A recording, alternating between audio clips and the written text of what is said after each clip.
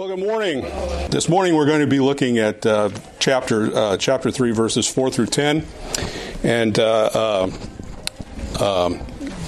it's another series of contrast that he's going to bring to our attention. The book of John is filled with contrast. With John, everything is black and white, but when you read the Greek language, you understand, well, it's not as black and white as he makes it sound. He's not saying that anybody who sins is therefore condemned forever. That's not what he's saying.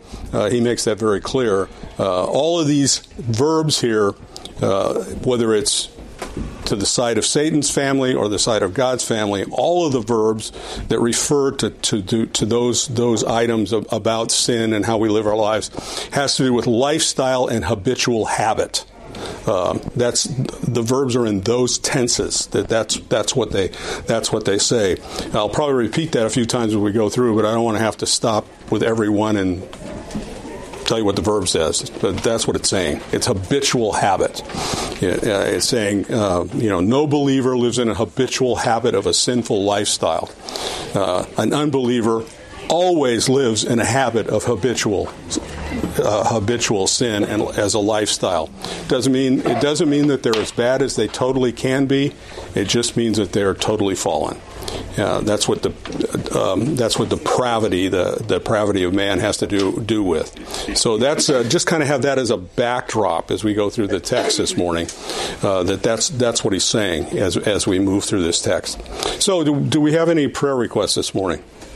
Okay, so let's just look at the text and read through it first of all, starting at verse 4.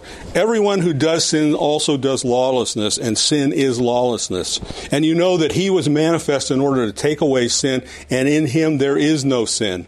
No one who abides in him sins. No one who sins has seen him or has come to know him. Little children, let no one deceive you. The one who does righteousness is righteous, just as he is righteous. The one who does sin is of the devil, because the devil sinned from the beginning. The Son of God was manifest for this purpose, to destroy the works of the devil. Everyone who has been born of God does not sin, because his seed abides in him, and he cannot sin because he has been born of God. By this, the children of God and the children of the devil are manifest. Everyone who does not do righteousness is not of God, as well as the one who does not love his brother. So that's the text, and basically it's a text about two families. It's a text that talks about sin exclusively, and he begins by giving a very simple definition of sin. And basically, what he's saying here is the law defines sin. That's the idea. John, like we said, is marked by contrast. In verse 3 of chapter 3, he gives we have this contrast follows, because in verse 3 that we looked at last week, it says all who have fixed their hope on him are purified, or made pure is the idea here. They are purified. They purifies himself as he is pure. That the imputed righteousness of Jesus purifies us. That's the idea here. Part of having accepted Christ, having an indwelling Holy Spirit, is we are pure before God. That's a standing we have. That's a positional standing we have. It won't be completed until we reach eternity, but it is a positional position that we currently have. In verse 4, he contrasts that. He begins a new contrast now. And now he says, everyone who does sin also does lawlessness, and sin is lawlessness. And he uses these two words here to define sin. First of all, he says, everyone who does sin, the NASB says practices, also does lawlessness. Those are the two words.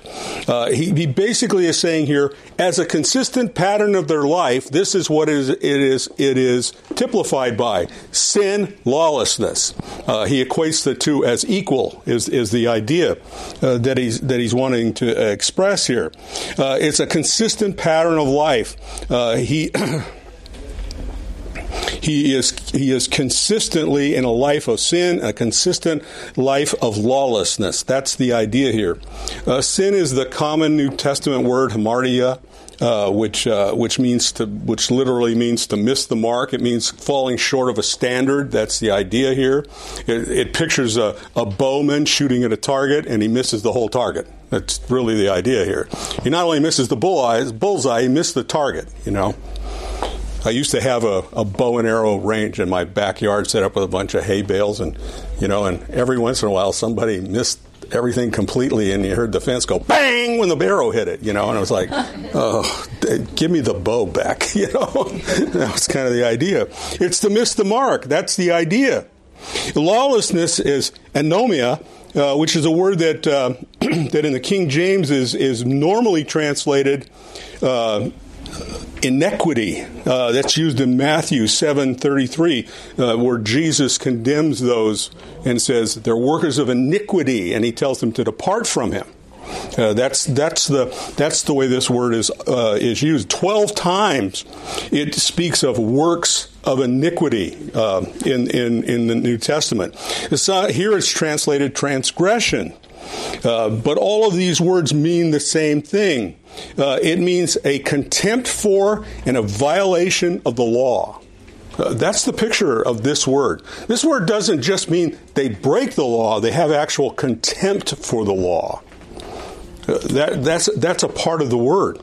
They have a contempt for the word, and they violate the law. Hebert in his commentary said that it is a deliberate deviation from and an infraction of the standard of right, a willful rebellion arising from the deliberate choice of the sinner.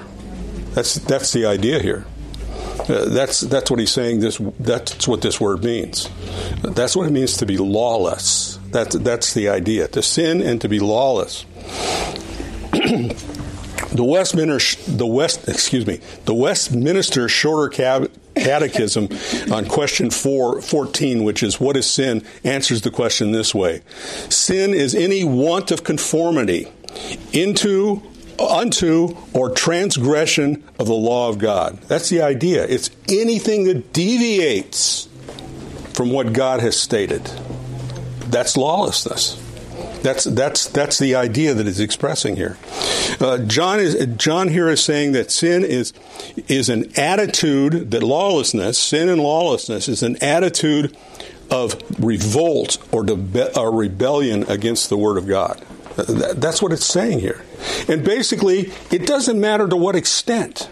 This isn't necessarily portraying the career criminal who murders and steals and causes havoc everywhere. It could be just the simple, I refuse to believe. That in and of itself is lawlessness. That's rebellion toward God. It's deviating from God's word. It's changing it. It's wanting to add to it or subtract from it. It's all kinds of things that we might see as somewhat maybe minor. But you understand, in the economy of God, there is no such thing as minor sin. The Roman Catholic Church is completely wrong. There are not two levels of sin. The ones that are forgivable and the ones that are not. They're all the same. That's the idea here. And incidentally, no priest can absolve you of them anyway. But the idea here is it's an attitude of rebellion. It's an I will not, and I'm going to do it it's the song, I'll do it my way. Yeah, well, sing that song before God, and He's going to tell you you're going to do it His way. Ultimately, that's the answer. It's always it just is kind of here. Here's the thing: if here's the logic. I think maybe it's logical, but anyway, if God is the Creator, and He created man, and man rebelled against Him, and He had a plan in order to redeem man, isn't it only reasonable that you have to do it His way? That's the bottom line here. That's the reasonable thing. But the sinless, lawless person says, "No, I will not." That's what he says. "No, I will not." It's a rebellion against God's authority and against his revealed word, which basically are one and the same thing, but nevertheless. Therefore, a true believer, while he may on occasion sin, and John made note of that, 1 John chapter 1, verses 8 and 9. If we say that we have no sin, we deceive ourselves and the truth is not in us. If we confess our sins, he is faithful and righteous to forgive us of sins and clean us from all unrighteousness. So John is not in any way saying that in order to be a believer, you have to achieve the level of sinless perfection. That doesn't happen until you're translated to heaven. That doesn't happen in this life. That's why those verses are there. That's what he's wanting them to understand. And then he goes on what he's saying here, his lifestyle, his common practice will not be defiance of God. It will not be a rebellion against God. It will be more living in conformity to his word. And then he's going to go on from there, and he's going to talk about, I put it this way, it defines our residency. Verse 5. And if we know that he was manifest in order to take away sin, and in him there is no sin, no one who abides in him sins. No one who sins has seen him or has come to know him. Little children, let no one deceive you. The one who does righteousness is righteous, just as he is righteous. The one who does sin is of the devil, because the devil sinned from the beginning. The Son of God was manifest for this purpose, to destroy the works of the devil. So here he's going to introduce this whole idea that there are basically two families on the planet Earth. And he says, and you know. And basically this is a word, know here is a word that is not, this is not just information you have obtained, but it's a confidence that derives from personal perception. You've come to know by experience, by having walked with God, by having been with God. You have come to know him. That's the idea. You know this because you know God. That's really, you know Jesus. That's the idea here that he's expressing. Not you didn't read a book on him. That's not the idea here. It's the idea here is that you have personal interaction with the Creator of the universe. Ultimately, that's what it's saying here. You have a personal perception of him. That's what he's saying when he says, you know. And then he says, this is what you know. This is what you've come to perceive. This is what you've come to experience. That he was manifest in order to take away sin. And that in him there is no sin. That's what you know. He was manifest. This is speaking of the incidentally, this particular word manifest or appeared. It can be translated in a number of different ways. I forgot what I'm using here. The LVS chose to use manifest, but it basically means when he appeared, and it can be used either of his incarnation or his second coming. The context here dictates it's his first coming. It's the incarnation. It's the taking on humanity to pay the price of our sin. This is what he has in mind here. This is what he is saying to them when he says he was manifest, and then he goes on and he tells us what he was manifest to do in order to take away sin. That happened at his incarnation. That's the idea that he wants us to see. It was at that point. It was his earthly ministry, and he states the fact that he came in order to take away sin.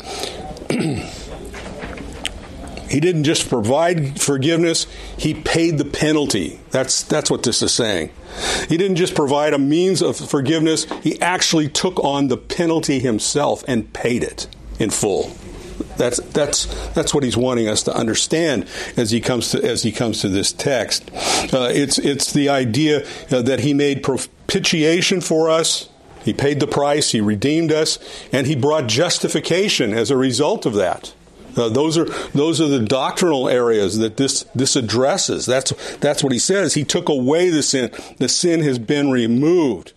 In John chapter 1, verse 21, John the Baptist says, "Behold, the Lamb of God who takes away the sins of the world." In effect, that's what John here is saying. Behold, the Lamb of God who takes away the sins of the world. That's what he's saying. Isaiah 53 told the Israelis that a Messiah would come who would remove sin from his people. And that's what John is saying here. The New Testament apostles taught this as an accomplished fact. 1 Peter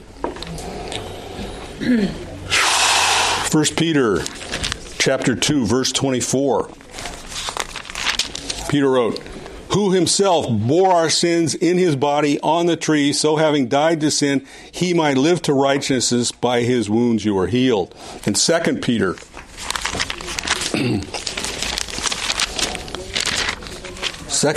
chapter...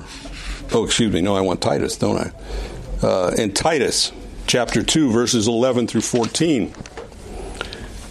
"For the grace of God has appeared, bringing salvation to all men, instructing us to deny ungodliness and worldly desires, looking for the blessed hope and the appearing of the glory of our great God and Savior Jesus Christ, who gave himself for us that he might redeem us from all lawlessness and purify for himself a people of his own possession, zealous for good works." Once again, that's the idea here. That's what John is saying. This is what Jesus did. He came that he might destroy the works of the devil, that he would remove from us all unlawlessness, and purify us.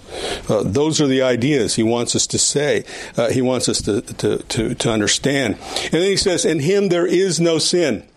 Now this word is a present tense verb.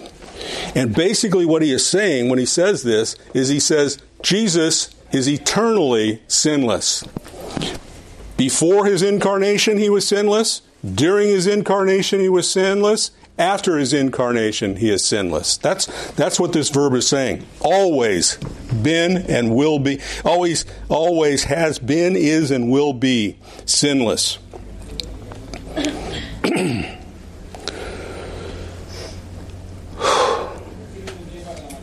So basically what he is saying is, as a result of Jesus having been manifest, come in the flesh, to paid the penalty of our sins, took them away, we should not yield to sin because we serve an eternally sinless Savior. Chapter 2, 1 John chapter 2, verse 29. "For you know that he is righteous, and you know that everyone who does righteousness has been born of him." That's what he's saying here. This is who he is, and that's who we are to be because of him and in him. And then in verse 6, he goes on and he reiterates. He says, "No one who abides in him sins. No one who sins has seen or has come to know him." Here's what he is saying here. He says, he reiterates, those who are savingly connected to Christ do not live in a continual state of sin. They don't live in sin as a lifestyle. That's what he's saying here. Verse 6 says, "No one who abides in him," no one who has made his home with Jesus. That's the idea here. It means to come to saving faith is what he's ultimately saying. But no one who abides with him, no one who is at home with Jesus Christ. You know, that kind of expresses the idea that when you're at home, that's when you're around your people. That's when you're around your loved ones, your family. That's when you are in the comfort zone, I suppose you would say. So what it's saying here is he's saying those who abide in him, those who have come to a saving knowledge of him, those who are at home in the family of God, those who are at home with Jesus, that's the idea.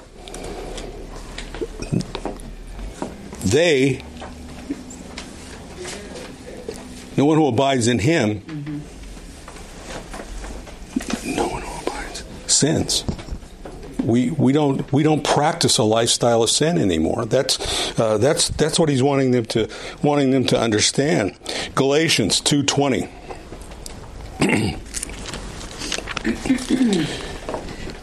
I have been crucified with Christ, and it is no longer I live, but Christ who lives in me. And the life which I now live in the flesh, I live by the faith in the Son of God, who loved me and gave himself up for me. That's what John is saying here. We're at home with him. He is the one who put us in this life now. He is life to us because we're at home with him. But on the contrast to that, he's going to contrast that, and he says, but no one who sins has seen him or has come to know him. In other words, the unbelieving world does not know Jesus Christ. They're not at home with him. They haven't come to see. Doesn't mean they haven't heard about him. They don't have knowledge of him. It basically means they have no perception of who he truly is. Oh, thank you. That may help. That may help. What about this other side? Yeah, Over here. About John. Yeah, he's about to melt. But anyway, wow. Anyway, thank you. You guys are blocked by the piano. Anyway, I forgot where I was now. Verse 6. I wrote 2:20. We're moving on in 6. No one who sins has seen him or has come to know him. This means they haven't have any perception of who Jesus is. Well, they may have all these crazy ideas. They may tell you, saying, I saw an article, I didn't read it this morning, I didn't have time, but I saw an article where someone declared that Jesus was a Nazi. I didn't get to read the article, so I'm sorry for even bringing it up. But at any rate, I didn't have time. There's the idea, I have no idea where they get that precept from. Generally, the people who call you a name, that's what they are. That pretty much, if you listen to politics today, whatever name that individual is calling the opponent, that's who they are. And they're just imposing it on him. But at any rate, they don't know Jesus. That's what it's saying. 3 John, verse 11. Beloved, do not imitate what is evil, but what is good. The one who does good is of God. The one who does evil has not seen God. And John's just reiterating that again, that idea. Those who are apart from God don't know who he is. They simply just do not know who he is. That's what he wants them to understand. But the believer whose life is in Christ, who has been sanctified, that's ultimately what this is talking about. 2 Corinthians 3:15. It's that idea that we are being changed from glory to glory. That's what the process of sanctification is. We are being made more Christ-like. That's the process. That's the whole concept of where we are. That's where we live this life. It's called progressive sanctification. That's the idea. That's the time you spend in this flesh on this planet in fellowship with Christ. He is changing you. He's bringing you into conformity with himself. I think the real idea is that when you do go to heaven, it won't be as massive a change as you might expect if you follow the path of sanctification, because he's changing you as you move along. The unbeliever, though, is the one who continues in habitual sin, and as a result of that, he has no idea who Christ is. He has misconceptions, and he has totally misconstrued what the Word of God teaches. He's found little phrases. If he's male, he probably found the one that says, "Husbands love you," or "Wives obey your husbands." That's probably the only one he knows, But nevertheless, and doesn't know what it means. Didn't read the rest of it to find out how that plays out. Another big one they'll do is thou shalt not judge. Yeah, and they're not judge. If they're opposed to capital punishment, they'll say, thou shalt not kill. Those kind of things. Those are the kind of things. They have no idea of the context. They have no idea of what it means. That's what this is saying. And then he goes on in verse 7. He says, little children, let no one deceive you. The one who does righteousness is righteous, just as he is righteous. And here's the whole thing. Paul warned the Ephesians, elders, before his departure in chapter 20 about the deceptiveness of the grievous wolves that could enter the flock. Jude is filled with it. He calls them reefs in your love feast that basically wreck the faith of others. And that's what he's saying here. Don't be deceived. Don't let anybody trick you. Understand, they lived in the day of insipid Gnosticism that was beginning, that were these who were coming on and attacking who Jesus Christ was, just exactly what the verse before says.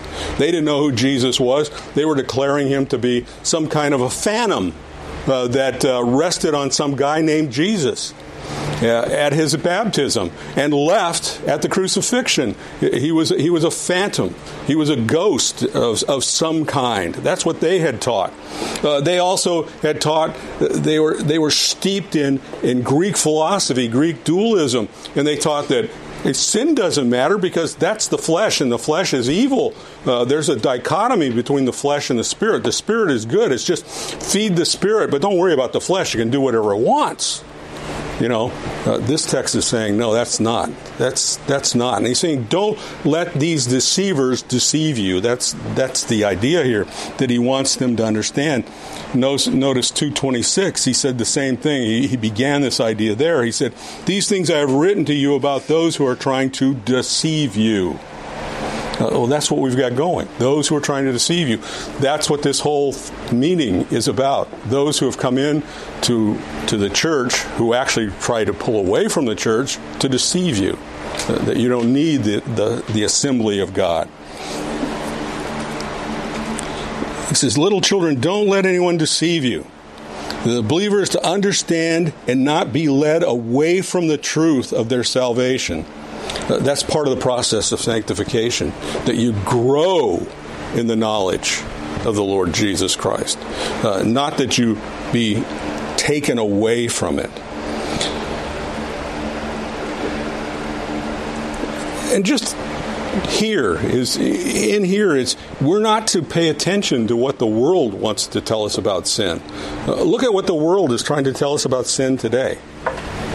In the whole transgender invasion of some of our schools, and the perversion of children that is going on today.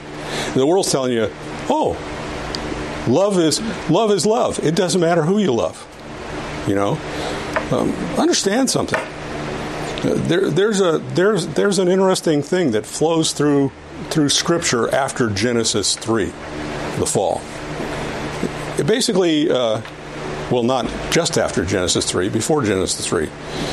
God, who created man, created him with two sexes, two genders, male and female. He created man. That's what the text says. Mankind has two facets to it, male and female, none other. That's what it teaches. There are two people, there are two families in the world, God's and Satan's. Satan wants to blur all that God did. His first act was to bring question to God's word. Here John is calling them, don't let anyone deceive you. Don't let the world's definition of sin or the world's definition of righteousness direct you. Don't allow our trust is to be in Scripture, not the nightly news, not in some secular podcast who is going to give you an analysis of everything and critique everything. We're not to put our faith in politicians. If you want to be disappointed, there's a place to put your faith. I don't know if any of you remember. Do you remember when Pat Robinson was going to run for president? Do Do you remember what a debacle it was? Do you remember the things that morons who had the letters R-E-V in front of their name got up and said? They said that he was going to usher in the kingdom of God for Jesus. Do you realize that's right out of the mouth of Satan? Don't listen to politicians, no matter who they claim to be. They're not your salvation. That's what he's saying here. That's what he's ultimately telling us here. Let no one deceive you. The one who does righteousness, and righteousness here is defined by follows the law of God, follows God. The one who does righteousness is righteous. The one who practices as a lifestyle righteousness is righteous. Just as he said in verse 29, know that he is righteous. You know that everyone who also does righteousness is born of him. Those who are born of Jesus Christ live in the world of righteousness. And they have been declared righteous because of the imputed righteousness of Jesus. And they will one day be completely righteous when they are in his presence. And it's because of him. That's what he's saying here. That's what he's saying. That's where we are to put our that's where we are to put our faith. We will reflect our spiritual heritage. That's what John is telling us here. We're going to reflect who it is, whose family it is we are in. The new birth will result in a desire to show gratitude to God in worship and in service. Ephesians 2:10. You're created for good works after you are saved. Just as he is righteous. Incidentally, when he says this, he's not saying you have equal righteousness with Jesus. You're not equal to Jesus. He's basically saying your righteousness demonstrates you're a member of God's family. That's the idea he wants to say. Chapter 2, verse 1 of 1 John. My little children, I'm writing these things so that you may not sin. And if anybody sins, we have an advocate with the Father, Jesus Christ, the righteous. That's ultimately what he's saying here. And then in verse 8, we have another contrast coming here. Verse 8, he says, the one who does sin is of the devil, because the devil sinned from the beginning, and the Son of God was manifest for this purpose, to destroy the works of the devil. Verse 7 says, he who does righteousness, and now in verse 8 he says, he who does sin. The one who misses the mark, the one who is a willful rebel against God as a continuing lifestyle, he's of the devil. That's what he's saying here. And now he's giving us the contrast in two families. We have the righteous family of God in verse 7, and we have the sinful family of God in verse 8. John chapter 8. No, here it is. I got too many tags today. John chapter 8, verse 44.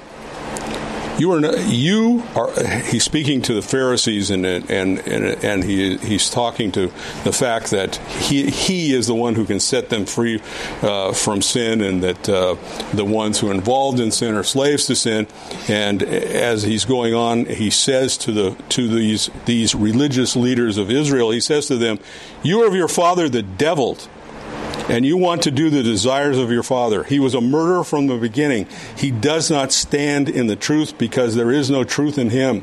Whenever he speaks a lie. He speaks from his own nature, for he was a liar and the father of lies." That's what he's saying here. Augustine said this. He said, "For the devil made no man, begat no man, but whosoever imitates the devil, that person, as if begotten of him, becomes a child of the devil by imitating him, not literally by being begotten of him."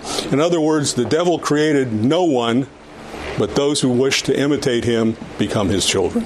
That's what he's saying here. That's the idea here. And then he says, because he sinned from the beginning. When he says he sinned from the beginning, this does not mean that he sinned in Genesis 1:1. That's not what it means. What it means is from the beginning of his sin, the moment he rebelled, the moment Satan rebelled. Scripture speaks about this. We don't know when that was. That's an unknown quantity. There is speculation of different time periods. There are some theologians that claim it happened within seconds of his creation. Others who think there was some time period in between that. We don't know. You speculate when you do that. There are those, and I kind of fall in this camp, who take Genesis 1, chapter 1 through verses 1 through 3. Verse 1 is a summary statement. In the beginning, God created. Verse 2 as a negative condition on which verse 3, God took action. That's Bruce Waltke's scenario, and I kind of follow that pattern. I think it's true. However, there are those who say that condition of chapter 2 is a result of Satan's fall and the disruption of the cosmos. Then it was before man was created. Don't know if that's true or not. Could be, but that's a possibility. But we don't know the time, but we do know the circumstance. Isaiah gives us some of that circumstance of what happened when Satan fell. Isaiah chapter 14, verses 12 through 14. How have you fallen from heaven, O star of the morning, son of the dawn? You have been cut down to earth. You have weakened the nations. But you say in your heart, I will ascend to heaven. This is his rebellion. I will ascend to heaven. I will rise my throne above the stars of God. I will sit on the mount of the assembly in the recess of the north. I will ascend above the heights of the cloud. I will make myself like the Most High. That was his rebellion. Basically, he would replace God. Basically, I would be like the Most High. I would be equal to God. That's what Satan declared. Oh, by the way, what did he promise Eve if she bit the apple? You'll be like God. That was the promise. That was the promise. Ezekiel 28, 12 through 17 gives more of the description of what happened. There he's called the anointed cherub that covered. He was the guardian of God's glory. And he decided, I don't want to guard it, I want it. That's ultimately what happened with him. That was his fall. And basically, he goes on here, he says, that's what it's talking about. The moment all of that occurred with Satan, we don't know when that was. We have no idea when that was. But he says, the Son of God was manifest for this purpose, to destroy the works of the devil. The first place we have an indication of that destruction is Genesis 3:15, when he says, the foot of the offspring of Mary would crush the head of the serpent. John 12:31 also speaks to the destruction of the works of the devil. Hebrews chapter 2, verse 14. He says, the author of Hebrews wrote this, therefore, since the children share in flesh and blood, he himself likewise also took place in the same, talking about Jesus, that through death he might render powerless him who had the power of death, that is the devil. In other words, that's part of the works of the devil that he destroyed. He destroyed the fact that death has a hold over us. No, that's no longer true. That's no longer true. He destroyed the works of the devil. But the works of the devil not only include death, but they include the temptation to sin. God has provided the means by which we can overcome sin. 1 Corinthians 10:13. There's no temptation taken us, but it's common to man. But God, who with the temptation will provide the means of escape. He has quelled our rebellion against God. That's part of his works. The ideologies and the false religions, the persecutions, the false teachers, but especially the powers of death. Colossians 1:13, who rescued us from the authority of darkness and transferred us to the kingdom of his Son, of his love. That's the idea. That's what Jesus did. That is part of what he did in his death and in his resurrection. He delivered us from the power of darkness and transferred us to the kingdom of the Son. That's the idea here, he's saying. So he's established that there are two definite families here. One of Satan, their life is characterized by a life of lawlessness, a life of sin, and the family of God who is characterized by righteousness. Those are the ideas he wants us to understand. In verse 9 and verse 10, he brings this to a conclusion. Verse 10 basically is a conclusion. Verse 9 says, "Everyone who has been born of God does not sin because his seed abides in him, and he cannot sin because he is born of God." Born of God here is the idea of the new birth. That's what's being emphasized here. It is that moment that you received Jesus Christ and you were given the indwelling Holy Spirit. That's the picture that is being presented at this point. John chapter 3, verses 3 through 8. John said, speaking to Nicodemus, Jesus answered him and said, "Truly, truly, I say to you, unless one is born again, he cannot see the kingdom of God." Nicodemus said to him, "How can a man be born when he is old? Can he enter a second time into his mother's womb and be born?" Jesus answered, and he said, "Truly, truly, I say to you, unless you are born of the water and the Spirit, he cannot enter the kingdom of God. That which is born of the flesh is flesh, and that which is born of the Spirit is spirit. Do not marvel that I say this to you. You must be born again. The wind blows where it wishes, and you hear its sound, but you do not know where it comes from. So everyone who is born of the Spirit." And the whole concept here is the new birth is produced by the Spirit through the Spirit's indwelling, and that's what he's alluding to here.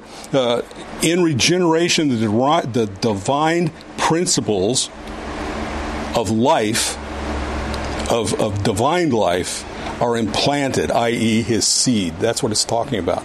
When he says his seed, he's talking about the divine life that the Holy Spirit brings into us. 1 Peter.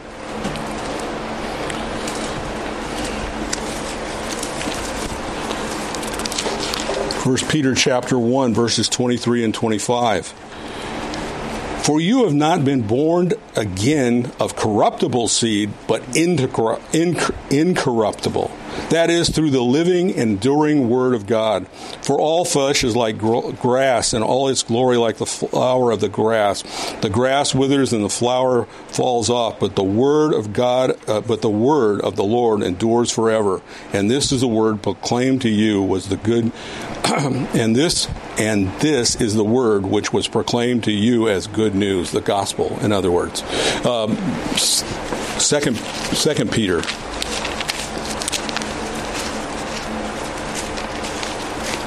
2 Peter 1:14.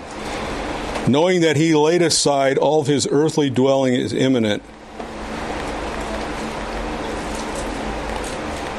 Okay, I got the wrong verse. Verse 4, not 14, if I could read my own writing.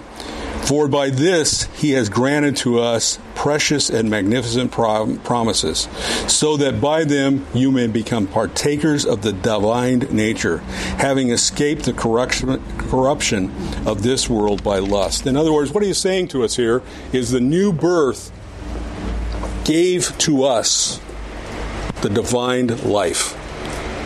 That's what it's saying. And the ability to live that life. The ability to be obedient to God. That's the idea. 1 Corinthians 5:17. We are new creation. Old things have passed away, and all things have become new. That's the picture he's wanting us to see here. By the works of the Holy Spirit, we are now enabled to live godly. And it resulted in the fact that we cannot sin. Basically, what he is saying here, it will never be a habitual lifestyle again within you. It doesn't mean you won't occasionally sin. It means it's not the lifestyle you will lead again. Ephesians 2:1-16 addresses this. 1-6, addresses this. In verse 1, he tells us, "You are dead in your trespasses." That's the first thing he says. And then he goes on and he delineates the lifestyle of an unregenerate human being. And then there's this marvelous little phrase in verse 4, and it says, "But God." That's the next thing he says. "But God." And then in verse 6, he says, he says that he gives what God did, but in verse 6 he says the conclusion to all that, we are raised up with him. That's the picture here. The lifestyle has changed. It's no longer one of habitual sin. We have been raised up in Jesus Christ. That's the idea. The old things have passed away. And that's what he's wanting us to understand when he comes to verse 9. Because we are born of him, that's the result. That's the result. And then finally he concludes by saying this. By this, the children of God and the children of the devil are manifest. In other words, the two families that are on the face of the earth currently are contrasted. The children of God and the children of the devil are manifest. Incidentally, there's no middle ground here. There's no neutral zone. You either are or you are not. That's what he's saying here. It's pretty cut and dried. You're either of God or you're of the devil. You're of light or you're of darkness. You're of life or you're of death. You're of heaven or you're of hell. That's what he's saying here. There's no middle ground. There's no room for any other idea here. There's no other family. There's no other, well, maybe. It either is or is not, is what he's saying. And he says, the one who does righteousness is not of God. That's the first thing he says. The first characteristic of those who are not of God is they don't do righteousness. He says that's been made manifest. It's been made visible. They don't do righteousness. They're not of God. And secondly, he makes this statement. As well as the one who does not love his brother. Jesus in chapter 13 of John, in verses 34 through 38, basically says that we will be known because we love one another. The mark of Christianity is a love for one another. That's what he's saying here. That's how we're going to be known. Conversely, those who are at war with their brother all the time don't know God. That's the idea here. Incidentally, that final few words are the lead-in for the rest of chapter 3. The rest of chapter 3 will now talk about love for brother. And that's where we're going to go. Any comments or questions this morning?